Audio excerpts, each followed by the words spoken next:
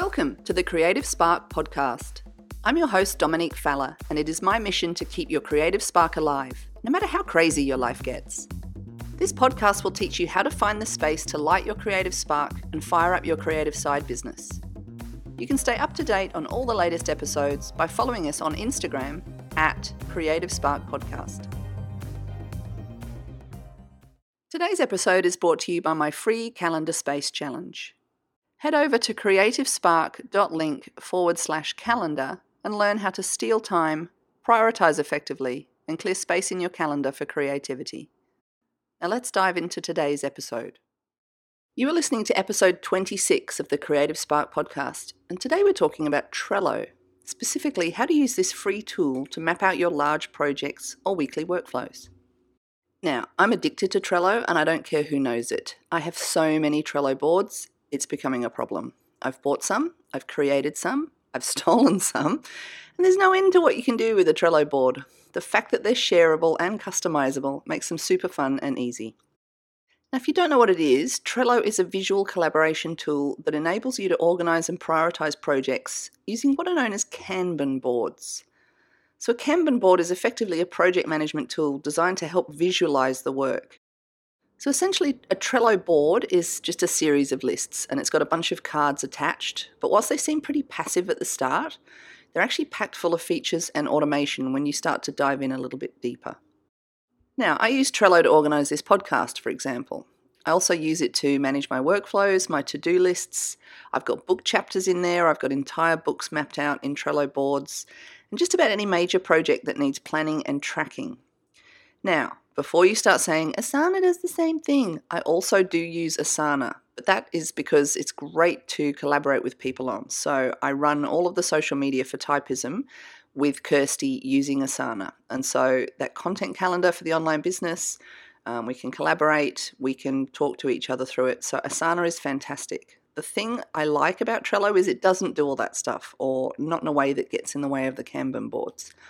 So I really like Trello as a way to manage my own projects, and then I use Asana to manage shared projects, if that makes any sense. Now, if you're familiar with Asana, you will already know what a Kanban board is, because Asana also has that same option. And so even if you're familiar with Trello, keep listening, because hopefully I have some extra handy tips for you. Now, one of the simplest ways to add a pop of colour, structure your boards, and also kind of give you a bit of visual clarity is by adding labels to your cards. So you can use Trello labels in many different ways, such as to prioritize tasks or to organize your tasks by topics. And just like your Trello board, the labels themselves are customizable. You can add custom labels to help categorize different steps in a process, or you can even group cards by category. And labels can be color-coded, or they can just be tagged keywords on a card. Now, I love using the colours, so if you've been to the Creative Spark podcast website, you'll know that I love colour. So I like using them because I can see at a glance which is which across the entire board.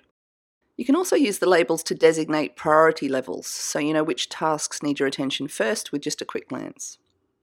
And labels are a great way to differentiate between the different types of tasks, so especially if you're using a board to keep track of many projects. Now, a little bit of a tip if you're collaborating with people, or if you happen to be colorblind yourself, you can enable colorblind mode, and that shows a unique design by colors so that no matter who is interacting with the board, they can understand the importance of the labels on each card. Now, you might not think it's an issue if you're not colorblind, but remember that 1 out of every 12 men and 1 out of every 200 women have some degree of colorblindness, so it's a thing that you need to bear in mind if you're collaborating with people. Now, the next thing I love about Trello is the power-ups. So they bring additional functionality and integrations to your Trello boards. Now, I think you're allowed maybe 3 power-ups with the free account, so it's enough that you can play with it and use it. And there's over 100 Trello power-ups, but I kind of make do with 3, so these are 3 of my favourites. So the first one I can't do without is custom fields, and this adds like structured information, so you can put in costs or time estimates, phone numbers, all sorts of things to a specific card. The reason these are so useful is that they can be visible on the front of the card so that at a glance you can literally see what stage a particular card is at. You don't have to go in and open it. That was one of my original frustrations with Trello, is you had to kind of click on each card to read a lot of the information, but the custom fields on the front has just been a game changer. Now, my second favourite power-up to add is a calendar, so you can see the due dates in the calendar view, and it brings a different perspective to a board, so it means that it basically starts to look like a calendar, which is fantastic, especially if you're planning things over time, like a launch of a product. Now, another one that I don't use as often, but Card Repeater is a power-up that automates the creation of Trello cards for repeated tasks. So it's just one less thing to think about. And to be honest, creating new cards in Trello all the time is a bit tedious. So there's lots of shortcuts to do that, but the Card Repeater will, repeat a card for you on a particular schedule, which is fantastic if you're, again, mapping things out over time. Now, one of the other features of Trello that I've really only made use of recently is the cover image on each card. So for this podcast, it's absolutely essential. So I've got, 3 new episodes a week. And so it's fantastic to be able to put the blog post graphic into each of the cards. And that means that at a glance, I can have a clear visual as to what the color is, what the title is, and it just gives me that visual pattern. So I'm able to identify if I'm in the right card or not. Now, I realize this is audio and I'm talking about something that's very visual, so I'll post some screenshots of my Trello board in the show notes so that you can see what I'm talking about. Now, if you think about the Insert Images feature, I've actually seen examples of boards where people use this feature for meal planning. So you could pop a photo of the meal in the cover and then the actual recipe is in the card.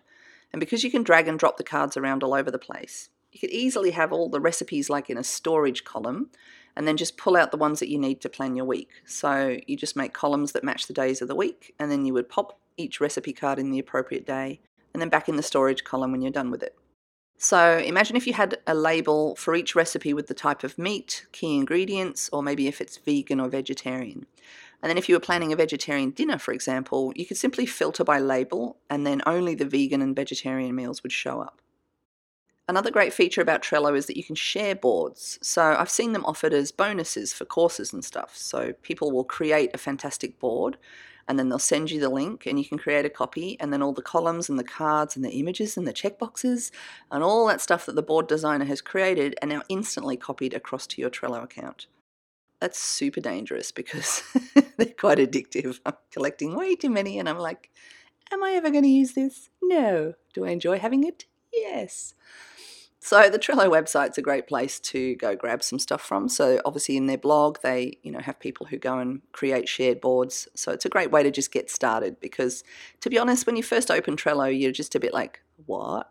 There's nothing really intuitive about setting up all these boards and cards. So it is really useful to actually see how, like a Trello gun has actually set up their Trello boards and just steal some ideas.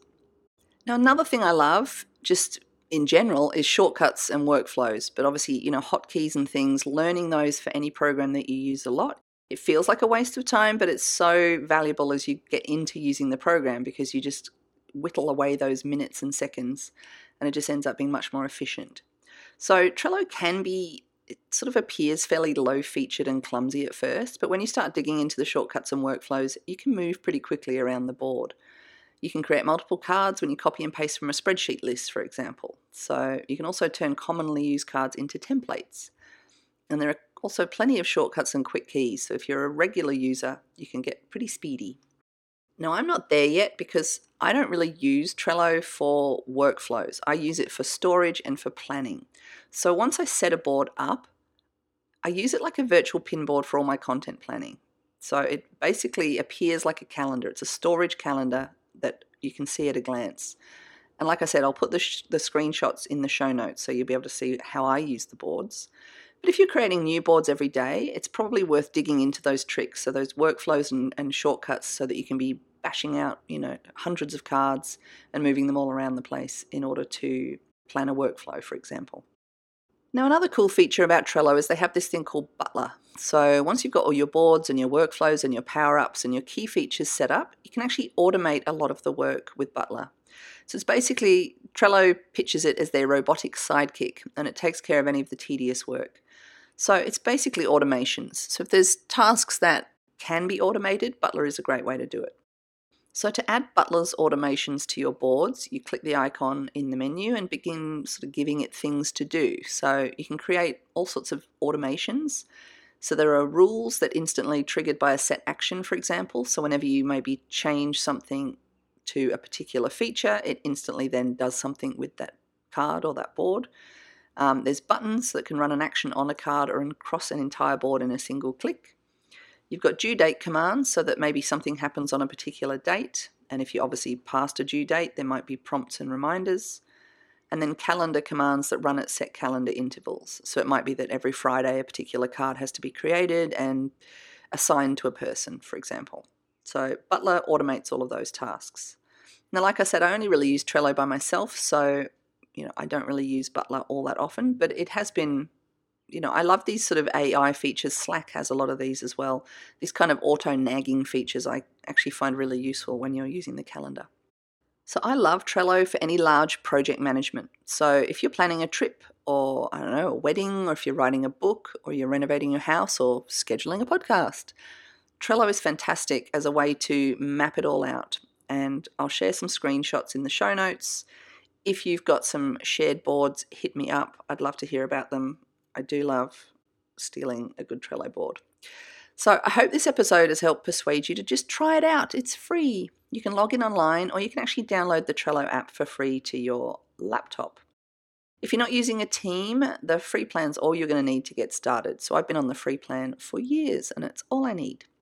So head over to creativesparkpodcast.com/blog/episode 26 and look for all the links in the show notes. If you enjoyed today's topic and want to go a little deeper, head over to creativesparkpodcast.com for all the resources mentioned in this episode.